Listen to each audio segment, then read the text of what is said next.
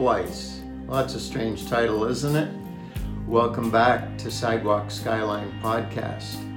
On today's episode, James Craig is going to be talking to us. I interviewed him last year.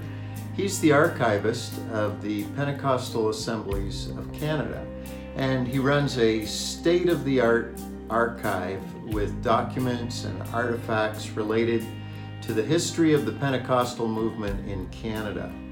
We're going to learn some intriguing details about data storage and the value of looking back. Part of this interview explores the early Pentecostal history of ministry engagement in urban centers. Jim's also the executive director of the LifeStream Initiative, which exists to discover, disseminate, and facilitate new opportunities for churches to love their neighbors. Current areas of focus include the mental health needs of first responders and their families, mental health education for faith leaders, and assisting churches to becoming more engaged in their communities. With a primary emphasis on Mississauga, Ontario, Canada's sixth largest city, the initiative serves to bring Christian leaders together and make new connections between and among those engaged in a variety of ministries. So let's go now to my interview with James Craig. James, it's not every day that people meet professional archivists, and in fact, you might be the only one that I know personally. Some of our Sidewalk Skyline podcast interviews were actually recorded at your workplace, the PAOC Archives, and we got to have a tour while we were here of the storage facilities and hear a bit about the process. In my thinking, archives hold the past, but also they have deposits for the future. So take us on a Five Senses tour of this way that you spend 4 days of your work week. Sure, Kevin. You talk about the past and the future. The two are intimately connected, of course. I teach history at our Bible college, and one of the things I tell my students is that God can't change history, but historians can. And archives is what keeps them honest, hopefully. Yeah. In other words, it has the documentation, to support where we're going.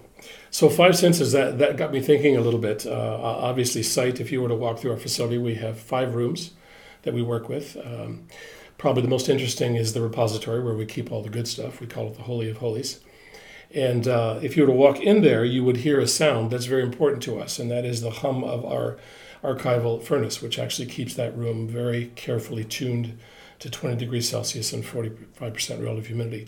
Why is that important? Because paper records, of which we have many, will last probably 200 years in that room with no problem. Audiovisual stuff, not so much so. But that's if you don't have those controls and the $20,000 furnace that makes it possible, then you don't have an archives. So that's one of the sounds that are important. Storing boxes of papers in a damp basement's not a good idea? Not a good idea. No. Okay. No. We have encountered that sort of thing, which brings us to the smell side of things too. We do get stuff that's been stored in not the best conditions, so we have to remediate it. But the simple way to tell, of course, is you just open up the book or whatever and stick it in your nose and smell for mold, which is the biggest problem. So then we have to demold it in our high-tech demolding chamber, which is basically a big bin and a container of baking soda, and you just sit the stuff in there for 2 or 3 months, and it just pulls all the mold out. That's high-tech. That's very high-tech. Baking soda. Yeah, well, that's why people keep it in their fridge. It really does absorb odors. Yeah. So we've done more than our share of that. Taste was what I had to deal with a little differently. We don't normally touch with our tongues things in the archives. That's apparently not good procedure. You could get fired for that. Well, exactly. But actually we do have, if you'd like to taste some good Pentecostal preaching, we have over 7,000 audio cassettes of conferences and sermons and so on and so forth. So That's something you can taste. Is that an acquired And, taste? well, it depends on your background. Yeah. It depends on the preacher. Yeah. Some of the recordings, we don't listen to them all, obviously. We try to be judicious in how we select them. But we do have some remarkable preachers, and we've been able to transcribe some of that material. If you look at the last one, of course, is touch. And I think, oh, what could I show you for touch? So I brought along a piece of paper here, which is not just an ordinary piece of paper. And it comes from the 1967 Centennial Project for Canada's 100th birthday of Bethel Pentecostal Church in Ottawa, where they decided to write a handwritten Bible. So they had the congregation, as well as many other individuals, write an entire chapter of Scripture. So 1,189 people wrote a chapter of Scripture on these large pages that were all pre-printed with lines, and they mailed them out to them, and then had them write their chapter and mail it back. But what's really interesting, if you look at the list of people who wrote the chapters, there's all the people in the church, but there are also some other interesting names. It's a bit of a who's who of the POC. But even going beyond that, if you look at this particular chapter, this is Psalm 67. I don't know if you recognize the signature at the bottom of the page. The person didn't put their title, they just put their name. Is that an LM? That's an LB. Oh, LB Pearson. The Prime Minister of Canada. Lester B. Pearson. The Prime Minister of Canada wrote this Wow. chapter. Now, how often can you say, I've actually touched a piece of paper that... Now, were they assigned their passages, or did they get to choose the passage? They probably were assigned, I believe. Yeah. I think so. I'm not sure of those details. We do have some information on how the project was done, but not to that level of detail. Psalm 67. Yeah. Which talks about the nations and so forth. What's interesting in particular, notice that he only puts Ottawa. He doesn't put his title. Yeah. Yeah. That's John Diefenbaker wrote a chapter 2. He put his title. Yeah. But Pearson didn't. If you don't know who I am, then you don't know. I think it was more a question of modesty. When you're writing, I believe he was a follower of Jesus. So when you're writing the Word of God, and he was he a part of Bethel in Ottawa? No, he wasn't a part of that church. But, but I believe he was a man who knew the be Lord. A part of the project. He did. It did, as well as Joey Smallwood, who of course is Mr. Newfoundland. Yeah. Robarts, who was the Premier of Ontario, and Daniel Johnson, the Premier of Quebec, and a number of other prominent individuals. So you can say now you've touched a piece of paper the Prime Minister wrote on. Yeah. I I better not lick it. Yeah, no, we don't allow that. No, we put that over there so something doesn't get spilled on it. But yeah.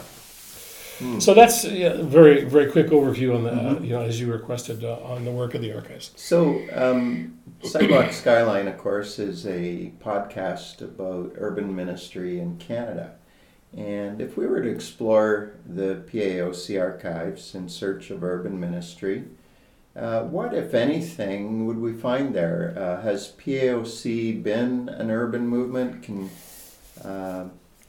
Well, I mean, we did some work on this in preparation for another group that you were part of that I shared with, and tried to get a sense of that. And quite interesting, when the PAC was formed in 1919, 1920, if you look at it from the standpoint of the most populous 10 cities in the country, we were at 27 churches.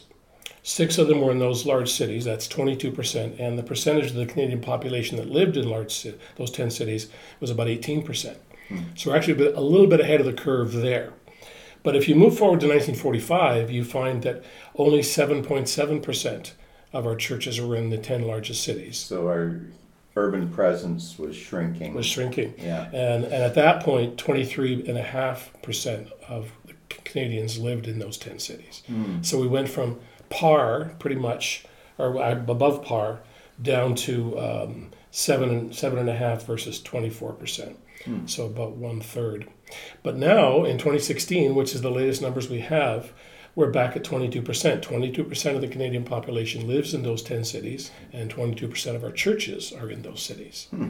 So we've always been, I wouldn't say we've always been urban. I would say that in many cases, our churches were started in small towns. But of course, in 1920, almost 80% of the Canadian population lived in smaller centers. Of course, StatsCan considers a city 1,000 or more. Well, if you look at a town of 1,000, we wouldn't call that a city these days. No. So there are differences there. And there's been, of course, a huge evolution and growth of cities due to a number of factors, and then the growth of the suburbs and factors regarding technological development and also the war and the baby boom generation after that, and then the immigration after the war, and all those kinds of things have affected everything. So we're back, as I say, at 22%. That's just the 10 largest cities. But many of our churches were started, and many of our pioneers worked in small towns. So you have remarkable stories. There was a revival, for example, in the early 20s in Millrosh, which now is under the St. Lawrence River, actually. But it came about, and it always started with holding meetings. So you'd find a church, or if we had a small church, you'd bring in an evangelist, and they would all pray. They'd sometimes spending days and days in fasting and prayer before the meetings began. And then people would invite their neighbors and friends. They'd advertise, and then people would start to get saved and healed, and the word would spread, and more people would come, and things developed usually in that sort of a fashion. And the ministry of the evangelist as the person who speaks in the pulpit during a crusade sort of event, was very important to evangelism for a very long time. And there were people who had remarkable ministries that traveled the country and held these crusades that led many people to Christ over the years.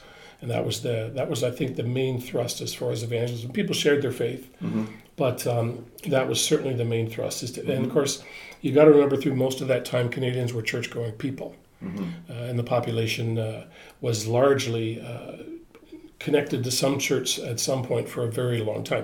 Of course, you also have to remember that a good chunk of our country is Roman Catholic, as opposed to the States. Here it's 50%, there it's 20%.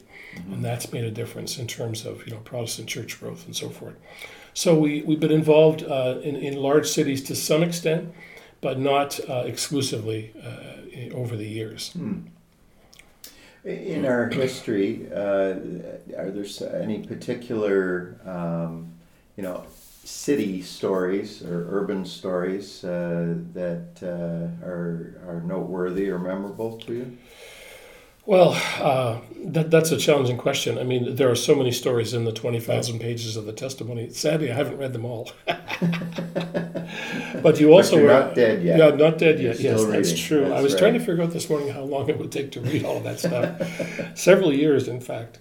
But there have been some city revivals. You have a question that you wanted to ask at some point about women, and this kind of crosses over. But there was a remarkable move of God in the early 20s in St. John, New Brunswick.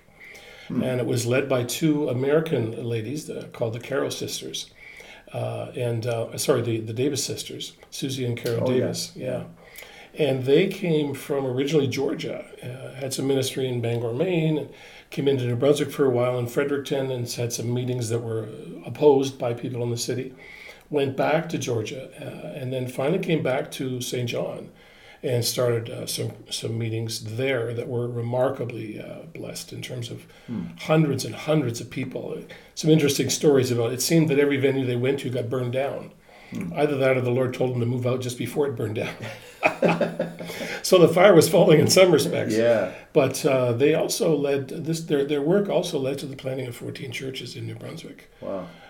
From that one city revival. So that's one example, of an urban revival. And there were others, of course. In 1920, there was a remarkable crusade in Montreal with a young lady named Amy Semple McPherson, who many of your viewers may have heard of. She was, of course, became famous in the United States, but she was a Canadian girl born in Nearsall, Ontario, filled with the spirit of the Hebden Mission, which was the first Pentecostal mission in Canada. Met Robert Semple, who was an evangelist, and then married him. And so on, her career developed. But in 1920, she preached in what was Evangel Pentecostal Church Montreal. And the challenge was there were so many people coming, they had to keep moving into a larger venue till they finally ended up in the largest ballroom in the city. Many, many people healed. Many reporters came to mock and walked away with stories of people being miraculously healed before their eyes. Quite a powerful revival. And also some other things were happening during that time as well, in terms of organizational development that kind of went on behind the scenes while the crusade was going on. So those would be two outstanding examples of revivals, in a city setting. For a guy who works alone much of the time,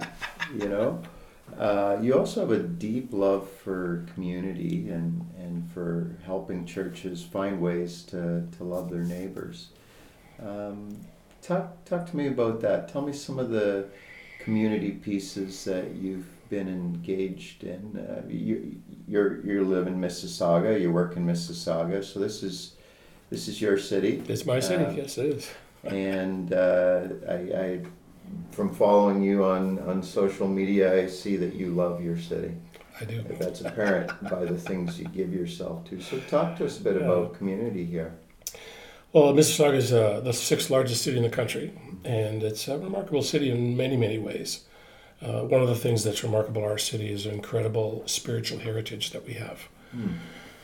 Unlike any other place, as far as I know, in Canada, in the 1700s, the Mississauga First Nation were here, and through a series of land deals, most of which they didn't understand, most of the city was given over to the provincial authorities and so forth, because of the settlers coming in after the War of 1812, and even before that. But at the end of the day, they were left with just 200 acres in the entire city. And at that point, it was called the Credit Mission. And because it was called the Credit Mission because the the Methodist Episcopal Church from the United States brought Methodism into Canada in the late 1700s, crossing at Cornwall. And they had the technology to reach the basically millions of acres of rocks and trees that was Ontario, pretty much, and still is, if you do the math. But with the circuit rider, and they would go from farm to farm and preach the gospel, or many people, of course, were Christians, or they'd have Sunday school. The technology was a horse and a Bible. That's right. Yeah. And very rough individuals who probably didn't have a lot of education, but they knew the Lord and they knew their Bible, and they went from place to place. To the point where by the late 1800s, 45% of Ontarians were Methodists. And Methodist churches had enough seats in them to accommodate everybody in the entire province. So tremendously dynamic, growth of that movement. But the Mississaugas, at that time, they had elected their most recent chief was a man named Peter Jones. And Peter was an interesting man. His father was British, his mother was First Nations, but he received an English education. And Peter, besides having all of the trappings, the language and everything of a First Nations person who was elected chief of his group, he also understood that the tides were turning and First Nations people had to learn to accommodate what was happening. Because up until that point, they'd been hunter-gatherers, where if you're a hunter-gatherer, you need lots of space and forest to live. So in the winters, they did their hunting and trapping. Then they came down in the summers to the river mouths, like at the Credit River. And they, kind of hung out with other groups and sort of had a bit of a vacation time, and they fished in the river, and which was full of salmon. It's a story of one man who took 100 salmon out of the river himself in one night. That's until the industry came. And of course, then there were some 30 or 40 mills up and down the river and tanneries that poured raw material from tanning hides into the river and so forth and despoiled it. But the Credit Mission, just 200 acres, and Peter Jones worked hard to teach his people farming and to give them an education. So the government had promised to build them, what they needed there, and they never did, so they just built it themselves. And he was designated because Peter became a missionary with the Methodist Episcopal Church. And traveled, did fundraising in England, where he met his wife, had a personal audience with Queen Victoria, who promised that they would be given the deed to their land, which they never were. And Peter was the leader of the band, and the missionary appointed to work with him was a man named Edgerton Ryerson. Who you may have heard of. He founded Ontario's educational system. There's a little university named after him downtown. I think I've heard of him. Yeah. And they were the best of friends, and they did a remarkable work in that First Nations, in that I think unlike anywhere else in the country, they literally sent out evangelists to 13 other Mississauga First Nations groups, Ojibwe groups, in Ontario in the 1720s. Wow. Now that is absolutely remarkable. Wow. And so they were training and sending out evangelists to their own people at their own expense from Mississauga. Wow. Later on, 1748, they had to move because essentially the government never did honor the treaties and so forth. And Right. they were supposed to have hunting and fishing rights a mile either side of the Credit River. Mm-hmm. And so the farmers would take pot shots at them if they saw them in their fields and this kind of stuff. So they realized they had to move, and they finally found a place that was given to them by the five nations at that time, now the Six Nations, the Iroquois people down by Brantford, whose land originally was Mississauga land. And they gave them a little section in the corner of their reserve where they live today. And they're still quite a remarkable group. There aren't many explicit Christians there now, but the legacy of following Christ in that group of people is truly remarkable. They have a high school where their students study the Ojibwe language. I don't think there's many like that across the country. They have settled all their land claims with Mississauga, so they're fairly prosperous. There's only been one murder in over 150 years on that reserve. Wow. And it was a Six Nations woman who left her husband and moved in with her boyfriend. Husband came and killed them too, so they weren't even Mississaugas that were killed. Yeah. So there's a tremendous spiritual legacy of not just prayer and evangelism and sharing the gospel, but also developing businesses, education, all of those things that they participated in. They were part owners of the port of Port Credit. And they had quite an amazing influence despite all the challenges that they faced. So we are so blessed with that spiritual heritage of faithfulness to God, of evangelism, of prayer.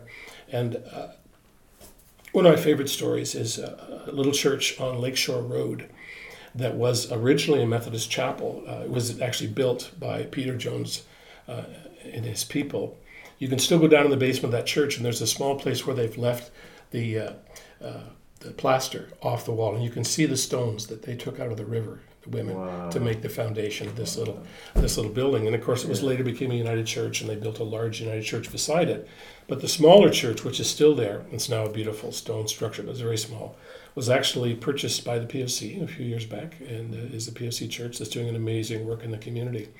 What's exciting to me is at some point in time in the last 10 years or so, YWAM was training young people from the basement of that church to take the gospel around the world on the same spot where Peter Jones trained his people to take the gospel to his own people in Ontario.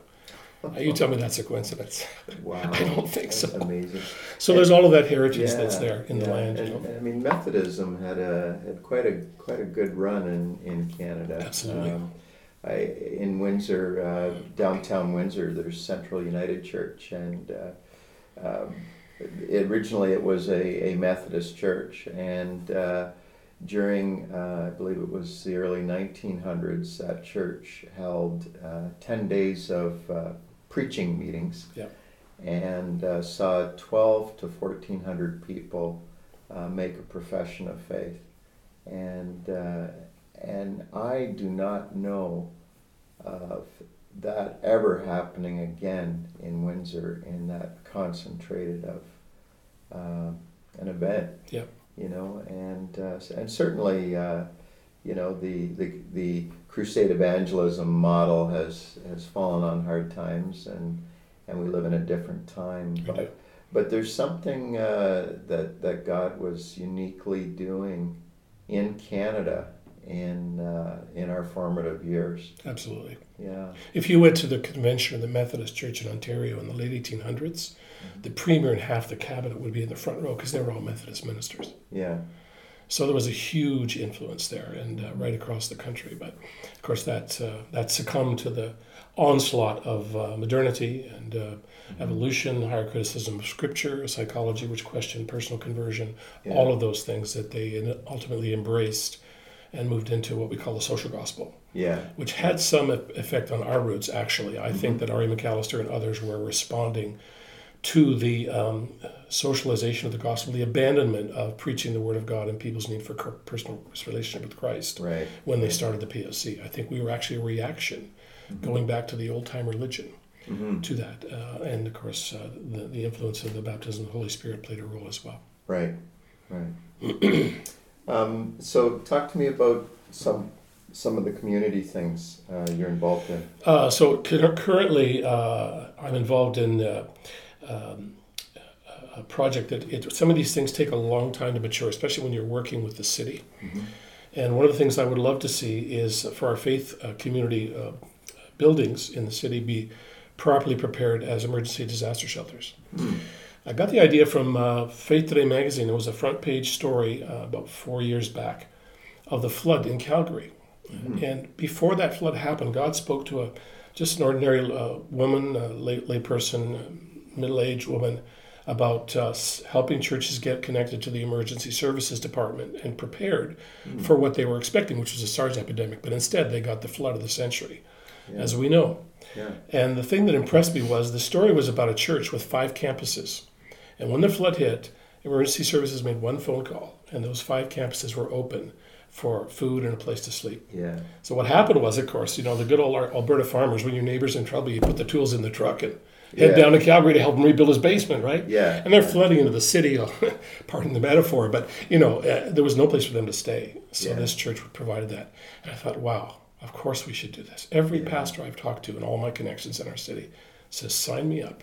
Yeah. Well, the challenge is, of course, getting the city to see the need for that, because cities are led by, let's just say certain first responders are not interested in help from the community. Let's put it that way. So we're still working on that. Yeah. And along with that, with the advent of climate change, our city just declared a climate emergency actually about a month ago, and which I understand the reason for that, and it's led to some quite significant long-term plans. There's like a 62-page report on doing things like building buildings that don't contribute to global warming and so forth. But the trouble is, in that plan, there's almost nothing the average person can do to contribute to that. Okay, well, buy an electric car. Okay, so if you've got 70 grand, and by the way, there's hardly any charging stations. Yeah. So that'd be a problem too. But what can they do? So one of the things I would like to tie in with this idea of churches and other faith communities being disaster shelters is also being places where basic resilience can be taught. What do I mean by that? Most Canadians don't realize, but with a little bit of preparation, not much cost, you can prepare your family to shelter at home for 72 hours. So you need 3 days of water and food, you need blankets, you need flashlights, you need a wind-up radio, and these genius little things like $50. Yeah. And they'll charge your phone, and you can listen to the emergency bands and find out what's going on. Having one of those, and just enough so that for 3 days, no matter what's going on, you can get by. Right. So look at our friends in Newfoundland this week. Yeah. Okay, I was coming to work today and listening to the news to a story about a guy who went out to buy milk and bread 5 days after the stores had been closed.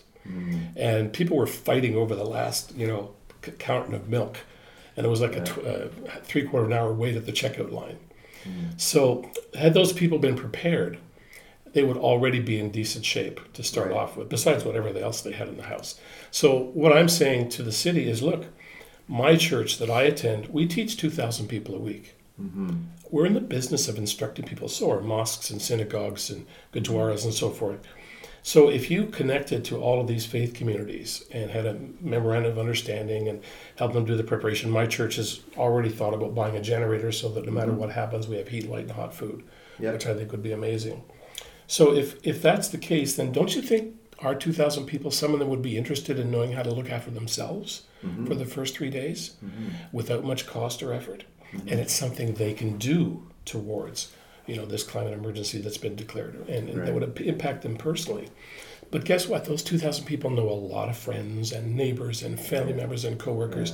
It'd be an amazing way to up the level, the general resilience of the city, and involve faith communities. So before a church gets to that stage, they really need to have an ethos, a lifestyle of caring for the community, right? Absolutely. So that it's just a natural step when crises hit. Yep.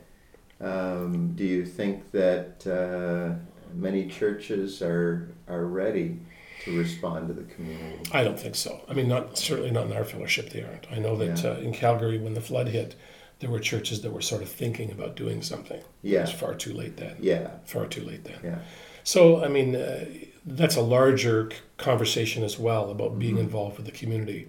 But it's probably the greatest need that we have, in my opinion, right now. Elaborate on that. Well, preach, preacher.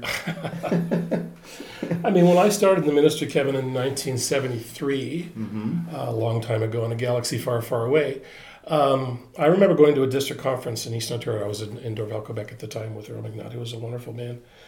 And I stood up at the conference and said, I think our churches should be more concerned about poverty.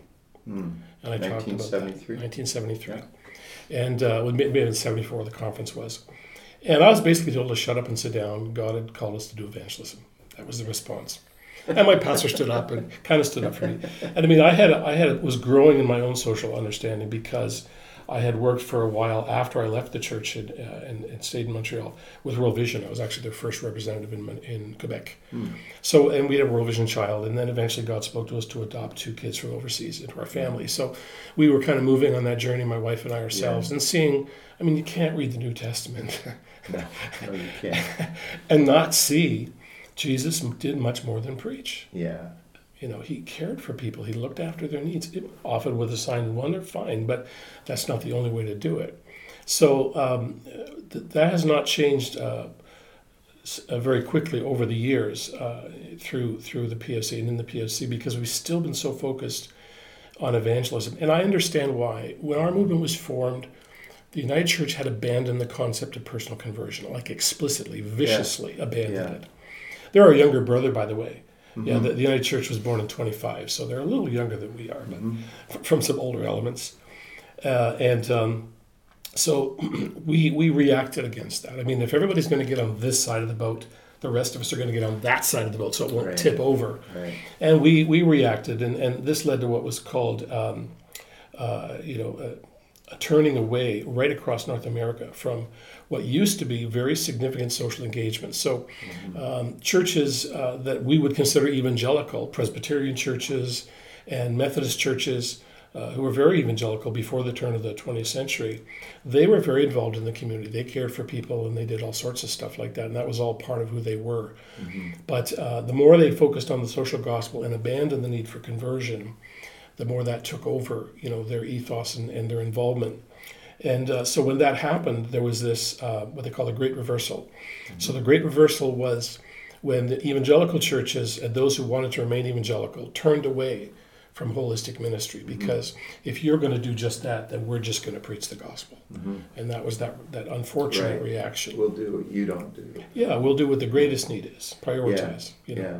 And so that was the foundation of our thinking, and has shaped our thinking for a very long time.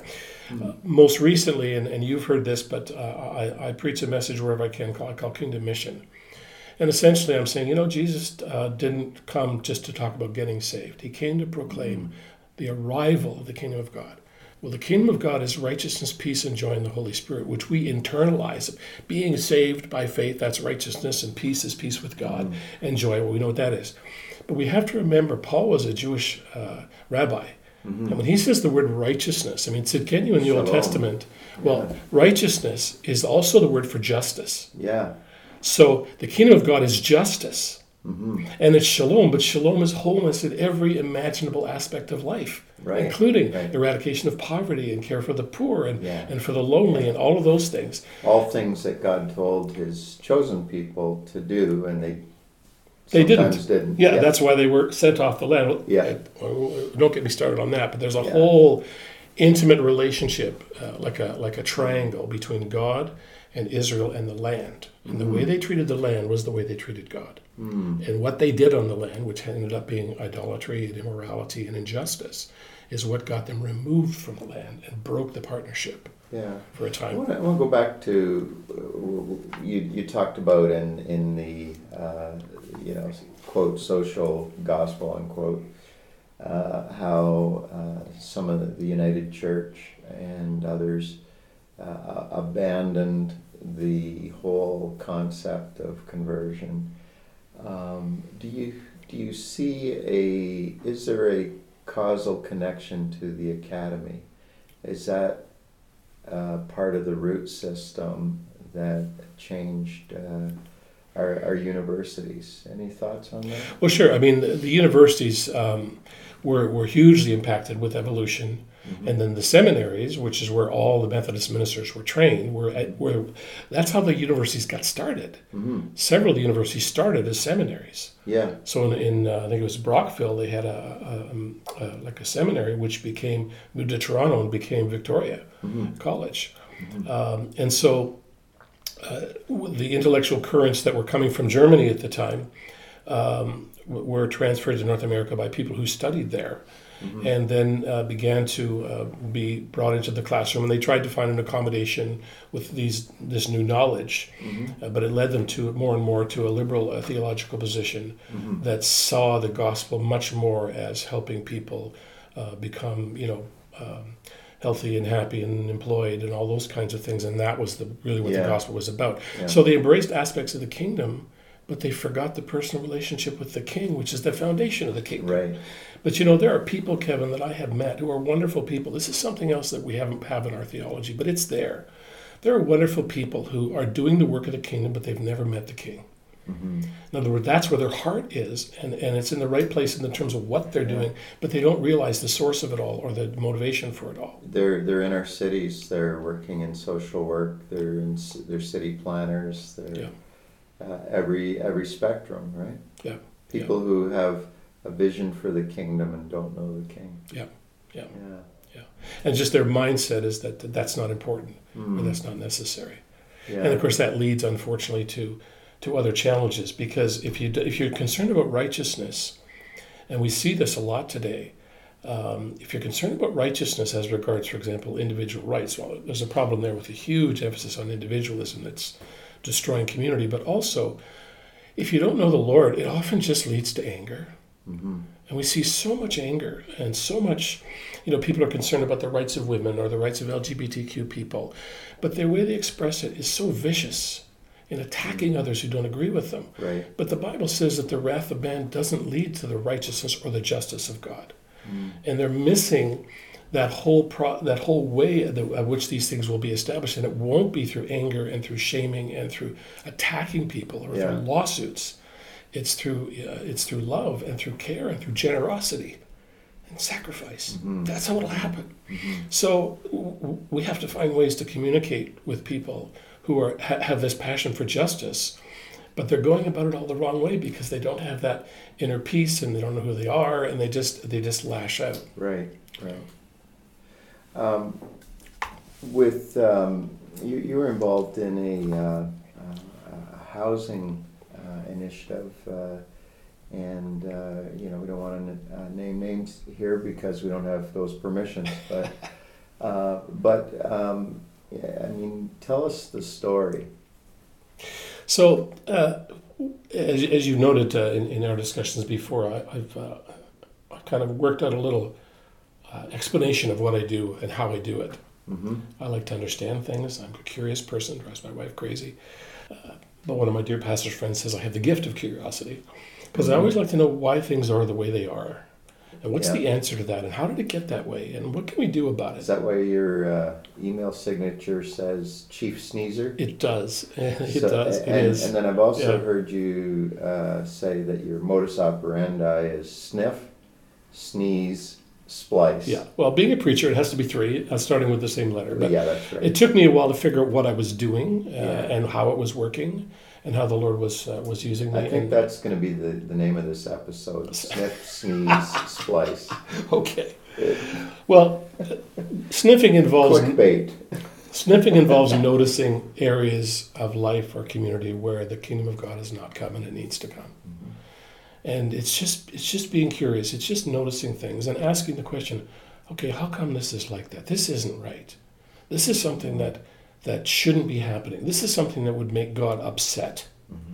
And so I had some friends in Streetsville where I lived, which is one of the small communities that was in the formation of Mississauga in 1974. And it goes back over 160 years now. But in Streetsville there was a place, and it's not the only place like this, but it was an old home, and it was full of mental patients. And this came as a result of people the story I'm telling.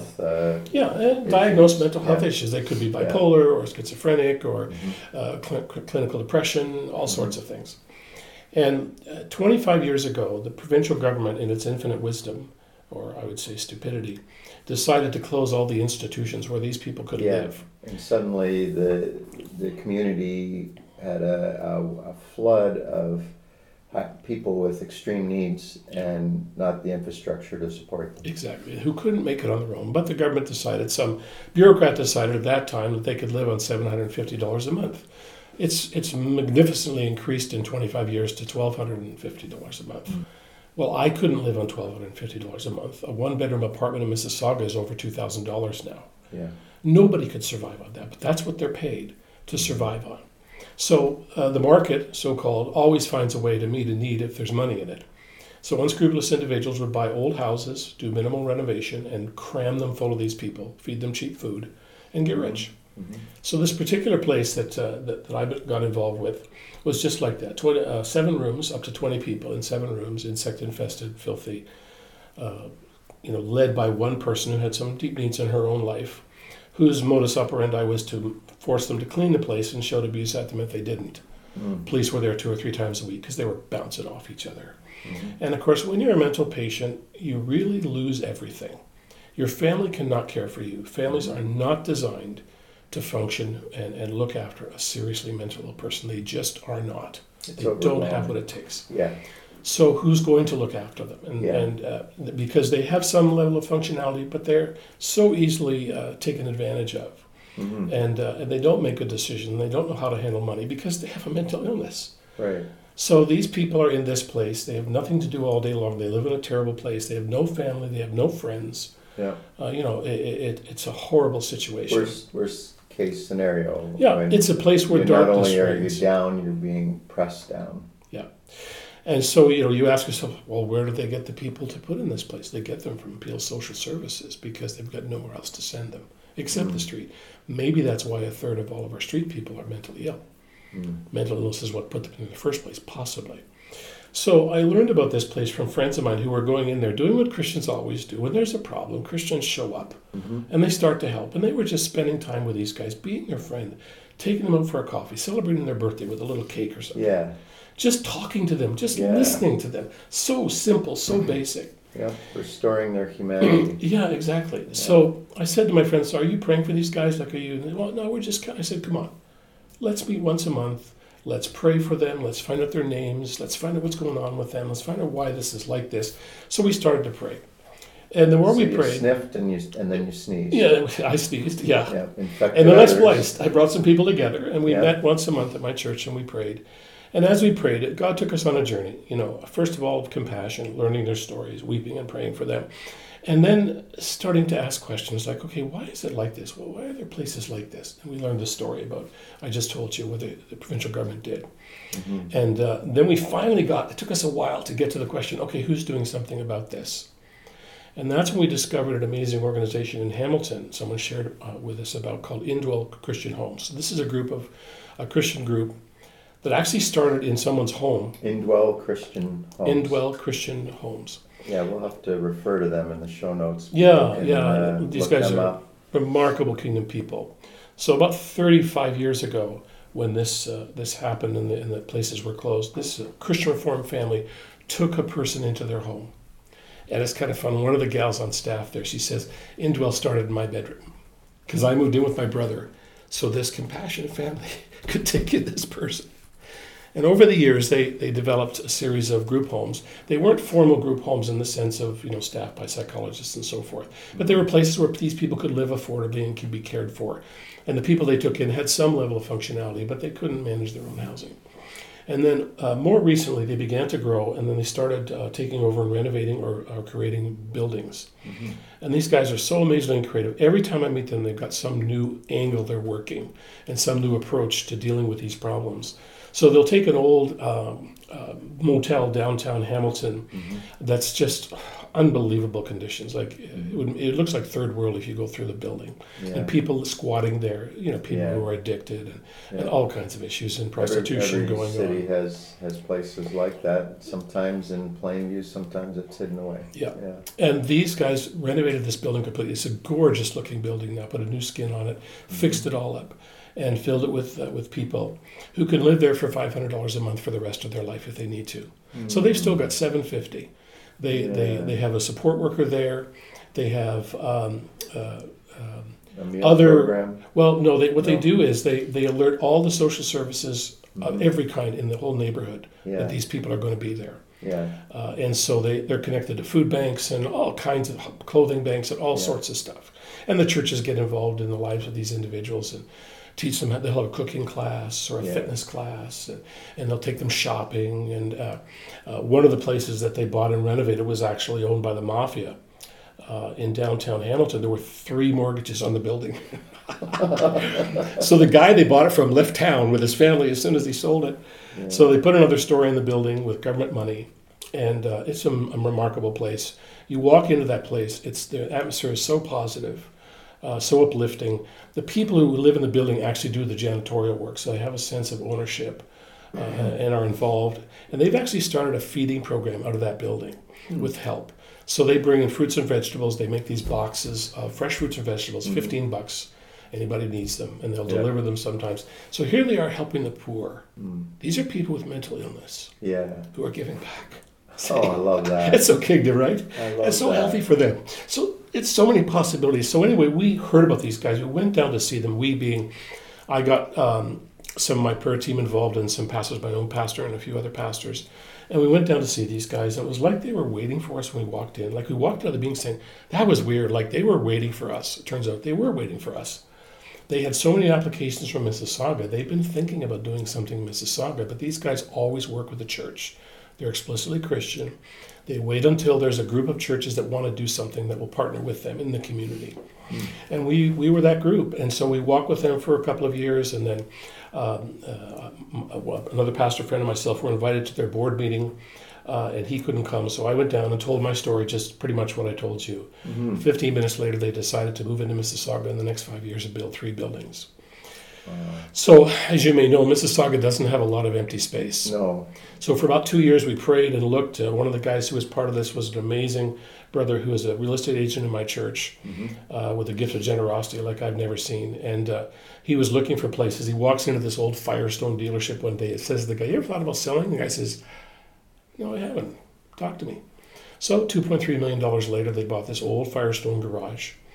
And they always are very concerned about the right location. It's got to have transit, access to hospitals, because these guys have, which in Mississauga prices is probably not that bad. Not that bad at all. Yeah. So they've remediated the land and got everything prepared. And the affordable housing situation in Ontario is exacerbated by the government policy. They say you have to buy the land and get it shovel ready until you can ask for money.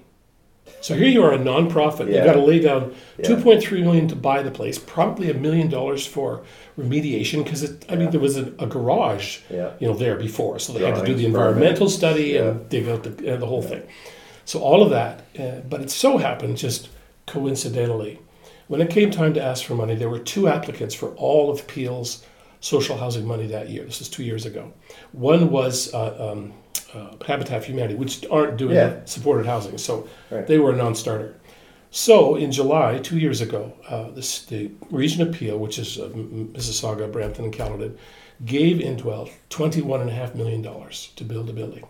Wow. And these guys are remarkable because I read their proposal, and their proposal said, you build a building, we will run it for 40 years and never ask for another dime. Now, there's not many supported housing organizations that would say that to you, but they can do it because they have such an amazing financial model. They have believers who invest money in what they do for a modest return so that their money can be used for the kingdom. So they have a bank account where they can do this kind of stuff up front. So we're looking forward to the groundbreaking one day soon, and seeing that building go up. They're actually required to have commercial stuff on the ground floor. So one of their tenants will be a food bank started by the churches along Lakeshore Road. Turns out the location of the building is right in the middle of their demographic. They were further west of this little church I mentioned before. So it's just so many kingdom possibilities come from all of this. And they're looking now for 2 more pieces of land. We're actually praying about the piece of land where that place I told you about was located, and asking God to open up that land so that on the spot where oppression was, we can bring blessing and justice to those kind of people. Yeah. So, Tell me how you really feel about it. You're a very creative, busy man, and very studious too. I like that about you. You're working on a project called "Preparing for the Storm to Come," and it's an analysis of the challenges, the opportunities as well, for full onset post-Christendom, anti-Christian culture in Canada. There are many of us that see that churn that's been happening in our country, and we're scratching our heads about what to do. How do we need to view discipleship in the days to come? Because I think at the heart of church culture, if it's not about making disciples, it's not really church, is it? Absolutely. That's the mandate, make disciples, not converts. Well, I happen to have a bit of a background in discipleship. When I was in my first church, I was with 2 years with one wonderful older man who was one of my teachers in Bible school. Then he moved on. And then another man came in who had started working on curriculum for small groups. This was at a time when people thought small groups were cultish and would split your church. It's hard to imagine that now, but back in the early 70s, that was the case. So we spent 3 wonderful years together, and during that time, he encouraged me to begin writing. And so I wrote a course for new Christians for 3 ladies in Sunday school. So every week I would write a lesson. This 13-week course, of course, the Sunday school curriculum was divided into quarters, 13 weeks. And I called it New Life Studies. And when we were done, I actually wrote out a full version of that, 160 pages or something, as a course using the methodology that my senior pastor was involving, that involved small groups and study at home and discussion questions and so forth. Today, that course, as far as I know, is still being used in several different countries. It's been translated into 6 or 7 languages and seems to have a life of its own. But over time, once he left the church, he went back to the States. He'd been in the States for a while as a Canadian. And after a year of transition for me, with World Vision and so forth, I started working for him editing curriculum. I seem to have a gift for writing. I've written, my stuff in the archives takes up 2-meter-long shelves that I've written or edited. So somehow it's hilarious because I almost failed English when I was a kid in school. But if you want to learn how to write well, you just read good stuff and write lots, and you'll become a better writer. But anyway, that's what happened to me. So I spent 3.5 years in the States working on the Lay Leadership Institute curriculum with Brother Don Hill. Yeah. And it's had a good run. We were at the cutting edge to some extent of small groups. I used to say the only people who believed in small groups were us and Lyman Coleman. But we encountered a lot of opposition, pastors who were very fearful of it. So we actually had to do a curriculum to teach them how to go about having small groups that would not be divisive and would be great for their church, strengthening their church, and for discipling believers. Yeah. Because one of the things we stressed was the fact that based on the New Testament and psychology and everything else you want to look at, discipleship is a relational process. It's a life transfer process. You cannot do it from the pulpit.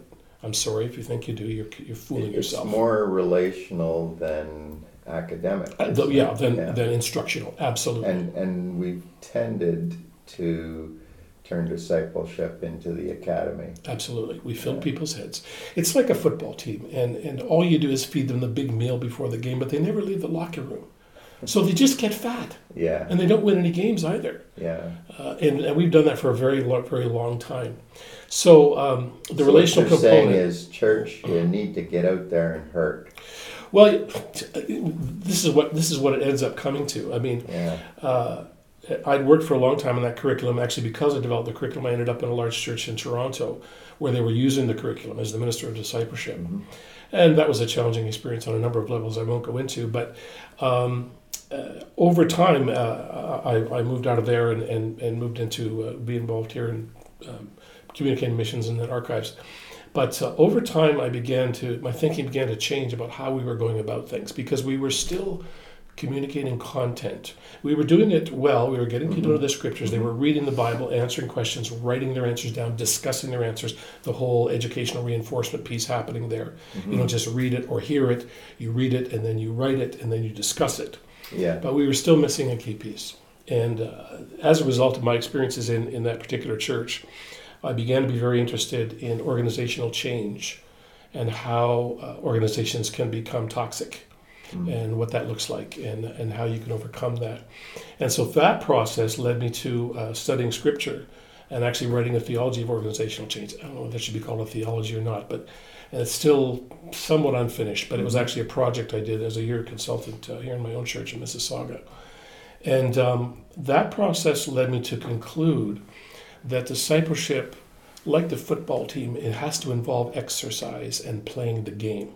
Yeah. So if you're going to grow in understanding the Bible, you need to be involved with people in need, and you need to be out there in the community and connected to the community. Because it's like saying, if you want to get fit, just eat. Apparently that doesn't work. Whereas we're missing the exercise part. We're missing the part where you're interested in the lesson this week because someone's just asked you a question you don't know the answer to. Yeah. Or you know that they're going to ask that question. Yeah. And you have a motivation to learn because you're becoming a teacher. Well, for me, a teacher is someone who loves to learn.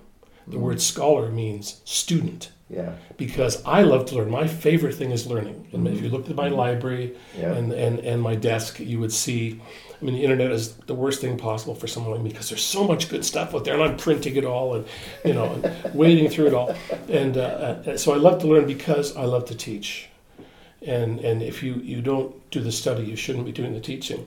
But if Christians are not involved in life with other people who have needs, they will not grow. And I was asked by this church that I left years ago to write a philosophy of discipleship for them. By this time, I'd come to the conclusion that yes, have your small groups, yes, have your relational discipleship, but you have to have them involved somehow in the life of the community, or they will not grow. They'll just get fat heads. Right. Which is what our church, even the churches that have small groups, it covers off the fellowship side because you have an intimate community where you can share your heart, which you don't have in a service. That's not the purpose of a service. No. So it covers off that, the koinonia part, but it doesn't cover off the ministry part. You have to get out into the real world. Well, how do you do that? Mm-hmm. And the pastor says, well, I can tell my people, but they don't do it. Well, of course they don't do it because you're not setting an example. Right. Well, how do you set an example? Well, Pastor, you have to spend a percentage of your time in the life of the community yourself. Mm. You have to be encountering people who are asking questions and involved in their lives. And involved in their lives not as the preacher who's going to tell them all the answers, but as a servant who's going to help bring righteousness or justice and shalom and joy to your community where it's needed most. Yeah. So I tell pastors, you need to have a course in what your city's really like. That means sit down with your ward counselor. Exegete and your city. Ask him, how can I help? How can I serve? And then shut up and listen. Mm-hmm. And listen to what he says. Take notes. Yeah. But for heaven's sakes, don't promise to do anything unless you're really going to do something to address the concerns that he or she has. Yeah. Because if you do that, you will find they will become your best ally. Yep. Cities are in trouble. Cities are facing huge challenges. Mm-hmm. In Canada, as in most parts of the world, cities are at the bottom of the food chain. What do I mean by that? The money that they receive is under the control of the provincial government. So our mayor, Bonnie Crombie, who's doing a wonderful job, she cannot put out a new tax to raise funds because it's illegal. The cities of Ontario are governed by the Municipal Act of Ontario, which is a child of the Ontario government. Mm-hmm. And the only things they can do is what that thing says, which means raise taxes. Everybody loves to do that. Yeah. Or, charge more when people go swimming. That's probably not going to help with the costs. Yeah, especially if you're on $750 a month. Well, those guys especially. But regardless. So, and of course, the provincial government is a child of the federal government. Mm-hmm. And the major funding that it gets is doled out as the federal government decides to the provincial governments and then to the cities. This is why someone wrote a book, If Mayors Ruled the World, because mayors can accomplish a lot because they have to. They're at the interface of people's everyday lives. Mm-hmm. So the mayor knows, if I don't help people with their real needs, I'm out of here. Yeah. And your ward councilor knows that too. But they also realize the incredible amount of need that's out there and the limitations they have in dealing with it. I have great respect for our city leaders because I've sat in city council meetings. I mean, your head just spins with the detail they have to deal with. Yeah. And for a while there, I was reading the city council minutes. That's an exercise in I don't know what, but insanity possibly. 5 pages of traffic adjustments. Yeah. And all the significant stuff in with that. You really are studious. Or crazy.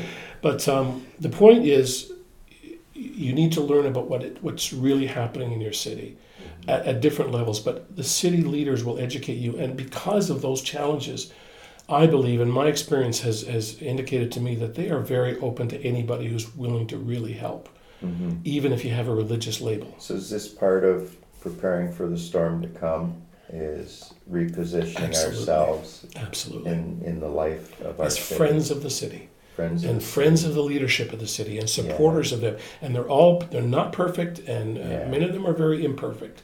But the point is, they know the city better than anybody. Yeah. And they're the ones who will, I think, welcome you with open arms if So you come to help. We can't lead with our partisanship. No. We can't lead with our agenda. Nope. We come as servants to say, how do I cause my city to be better? To prosper. Prosper, you know, it's Jeremiah. It's pray for the peace of your city. Pray for the shalom. Well, shalom is everything you could possibly imagine. Yeah. Individual, Pretty corporate, all-encompassing. political, mental, social, spiritual, everything. So we have to remember we have a Christendom hangover, because the Western civilization has been largely Christian, where Christian values were in charge. That's going away very, very quickly. Yeah. And we don't know how to live under the conditions of non-Christendom. But the rest of the Christian world does. Yeah. And thank God many of them are coming here. Yeah. You know, and they can teach us. They can help us to understand. And they realize the seriousness. I always remember a story. We had a guy in our church who was with, I want to say YWAM, but it wasn't YWAM.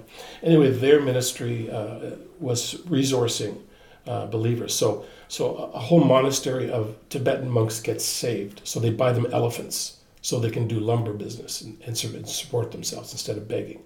Now, that's an unusual ministry. That's quite a story. Yeah, it's quite a story. So the guy who told us this story also told us about believers in Vietnam who risk going to prison and really suffering for their faith. And he said they pray for us. And you ask yourself, why were they praying for us? Because they know how hard it is to keep your faith strong under conditions of peace and prosperity. That's the most dangerous condition for the church, history suggests. And we've been under it for a long, long time. It's very easy to go to sleep and just enjoy the good life, come and get a good sermon on Sunday, get charged up and out the door, and that's it. Whereas if you interface with your city, God will break your heart. God will break your heart, because there's heartbreaking things in our cities. So many of them. Poverty, single moms, people with even no place to live. Thankfully, I think most of our homeless, if not all, are housed in our city. But that's not the answer. The answer is finding them housing. And that's what Indwell is doing. In fact, they're part, in some respects, of what they call housing first. Are you familiar with housing first? In other words, instead of going to a shelter and then a long-term shelter and all this kind of stuff, it's like a 4-step process. Go right from the street to your own home with tons of supports. And it's proving transformational. There are actually cities in Canada, I believe Medicine Hat, decided it would have no more homelessness, and they've achieved it through this approach. The other thing is, there's so many aspects to this. If people did the math, they would realize how incredibly expensive homelessness is. It's unbelievably expensive. It's the same with not providing, junior kindergarten. Quebec has saved bucket loads of money by doing that, because it's so beneficial long term to the intellectual and emotional and the physical health of those children. Formative year, And the problems it prevents down the road. Why are there gangs? There are gangs because young people, feel alienated and they feel afraid. And if they're not academically active, and can't be successful the normal way, this is a way to have guns and money and prestige and etc. And safety if you're getting bullied. Join a gang. Nobody will bully you anymore. But why aren't those needs being met? In other ways, and even these kids that live in families, but they're neglected because mom and dad are both working, and and then there's the socially isolated. I was hired to do a project for the Roman Catholic Archdiocese of Toronto, who are amazing people. I have so much respect for these guys. I did a research project on how many people are totally socially isolated, have no human contact virtually for weeks on end or for days on end. And we can't be sure of this, but my estimate, they asked me to look at the 905, so surrounding Toronto, 60,000 people could be in that condition. Well, it's the same as smoking 5 cigarettes a day for your physical health. It'll bring on Alzheimer's and dementia much sooner, and all kinds of consequences. So our cities are full of people who almost never get to talk to somebody in the course of a week, if you can believe it. I believe it. And what an opportunity for ministry. A huge challenge identifying them because of our crazy privacy laws. But a casual conversation with a Meals on Wheels person will tell you who these people are, because they bring the food, and these guys want them to stay and talk, because they have no one else to talk to. So there's so many opportunities there, and simple things, because these needs are hidden, but not hidden that badly. You go looking Simple for things, them. right? And I mean, there's a whole process. I don't know if you want to get into that today, but how a church can begin to help people get involved in the life of their city. And I've done quite a bit of thinking about how that works, but maybe that's for another day. Give us a taste. Give us Well, a taste. Yeah. I mean, as I said before, everything is lead by example. So if the pastor and his staff or her staff are not out in the community, don't expect your people to be. Right. However, the point is, people will not follow you if you just stand up and tell your story, because you could walk on water, you're the pastor. Your story doesn't count. Right. So we have to have new stories from different people. Stories are what change culture and what form culture. So if you're not telling new stories, don't expect to change. Well, I'm glad that we're recording this today, because you have a story, and the things that you say are transformative. And so thank you so much, Jim, for being a guest on Sidewalk Skyline, and I think we might have to have you back one of these times, because you're one of those guys where I feel like we're just scratching the surface, and there's a whole wealth of heart there that can be shared. So thank you. Thank you, Kevin. My pleasure.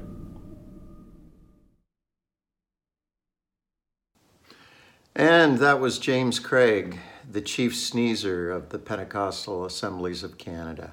Interesting guy. I'm glad I got to know him better. On our next episode, we're going to be interviewing Aaron Mix Ross. Aaron is a veteran of urban pastoral ministry, having served on staff at Stone Church in downtown Toronto, Heartland Church in Mississauga, and most recently, between the time of the interview and now, he moved with his new bride, Annabelle, out to Richmond, British Columbia, a beautiful area of Vancouver, and such a great opportunity to be involved in ministry there. Well, the reason that I interviewed Aaron, in addition to his urban ministry experiences, had to do with his studies at the University of Toronto. He did thesis work on First Nations and the Canadian Church. And we want to take a look at Aboriginals in the city. The 2016 census in Canada showed that 4.9% of all Canadians are Aboriginal First Nations. That includes Métis and Inuit. And 51.8% of Aboriginals live in metropolitan areas. The four largest cities in Canada with Aboriginal populations of note are Winnipeg, Edmonton, Vancouver, and Toronto. And 51.8% of Aboriginals live in a Canadian city of 30,000 people or more. And then if you look at the Métis population, 2/3 of Métis are living in metropolitan areas. So there's a long, storied history between First Nations and churches in Canada. Some of that story is tragic, with the schools where a lot of abuse took place, the stripping Aboriginals of their cultural identities, and of course the Truth and Reconciliation Commission worked long and hard to bring all of that history to light and take steps to say, what does reconciliation look like? I remember being at one of our Pentecostal conferences in